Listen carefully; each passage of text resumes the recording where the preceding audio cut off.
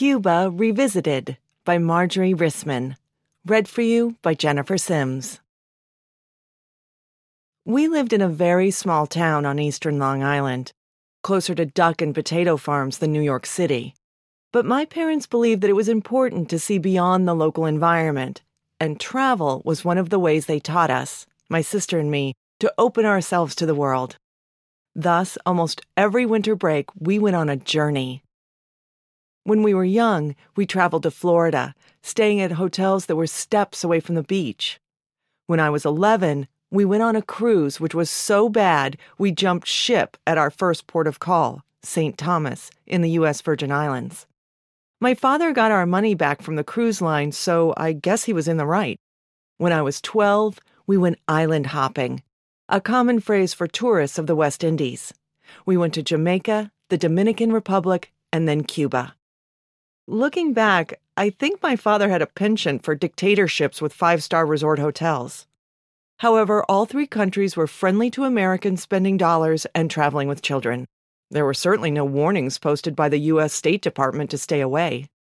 Our last stop was Havana, Cuba, a most beautiful and luxurious city, with very expensive boutiques and fabulous restaurants and casinos. It was December of 1958. The weather was perfect, and Havana was dressed in holiday lights and getting ready for New Year's celebrations. We were staying at the famous hotel run by Meyer Lansky. Yes, he had been a gangster, but was now merely an innkeeper and casino manager. At least that's what New Yorkers believed. He had been exiled to Cuba by the mob. We arrived on December 29th and spent the next 2 days sightseeing, shopping, and swimming. I took special pleasure in sneaking into the casino and dropping a nickel into a one-armed bandit to see if I could win a jackpot. After I won $20, the guards kindly escorted me to the lobby to wait for my parents. If I lost my nickels, they looked the other way, but if I won... New Year's Eve was a big extravaganza, and we dressed in formal attire for the event. I do not remember my father ever wearing a tuxedo just to go to dinner, but that night he did. Of course, it was more than dinner. We were in the ballroom, and there was an orchestra and entertainment and a very elaborate menu. The flowers were special, and holiday lighting added to the beauty of the room. The Lanskys even greeted us on a receiving line, wishing us a Happy New Year as we entered the room. Mrs. Lansky was dripping in diamonds and other jewels. She looked like a Hollywood movie star. Later that evening, I met her again in the ladies' room. One of the spaghetti straps holding up her gown had broken, and a maid was anchoring it back to the dress with a diamond and emerald pin she had attached to her silk evening purse. How clever, I thought. My parents drank and danced, and I was pretty bored but tried to take it all in. A young teenage boy invited me to dance, but my father would not allow this. After all, I was only 12. The next morning, we were awakened by street noise.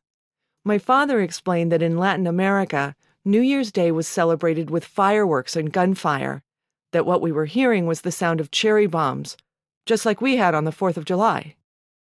I also heard screaming, but thought maybe it was intoxicated revelers on the street below. My sister and I went out to the balcony, but we stayed there less than a minute because we heard gunshots and felt as if we were the targets. Maybe we were. I put on the television, and all the channels had the same program. A bearded man, very cute, dressed in army fatigues, speaking animatedly into a bank of microphones. I got my father out of bed to see this. He took one look and turned ashen under his holiday tan. He told us to stay inside and away from the windows. He called for room service and was told there was none today. Breakfast was in the dining room. Within a few minutes, my father herded us to the elevator. No one was in attendance, so we got to push the buttons. What fun! There were a lot of people in the lobby just hanging around, talking in low voices. We went on to the dining room, and there were the Lanskys serving us eggs and toast and fruit and juice and coffee. No diamonds for breakfast, that was for sure. They explained that the entire staff was out on strike. We were told to stay inside the hotel for the time being for our safety. Since it was a holiday, we had planned to spend the day at the beach and at the pool. Being cooped up on our last day of vacation really was very disappointing.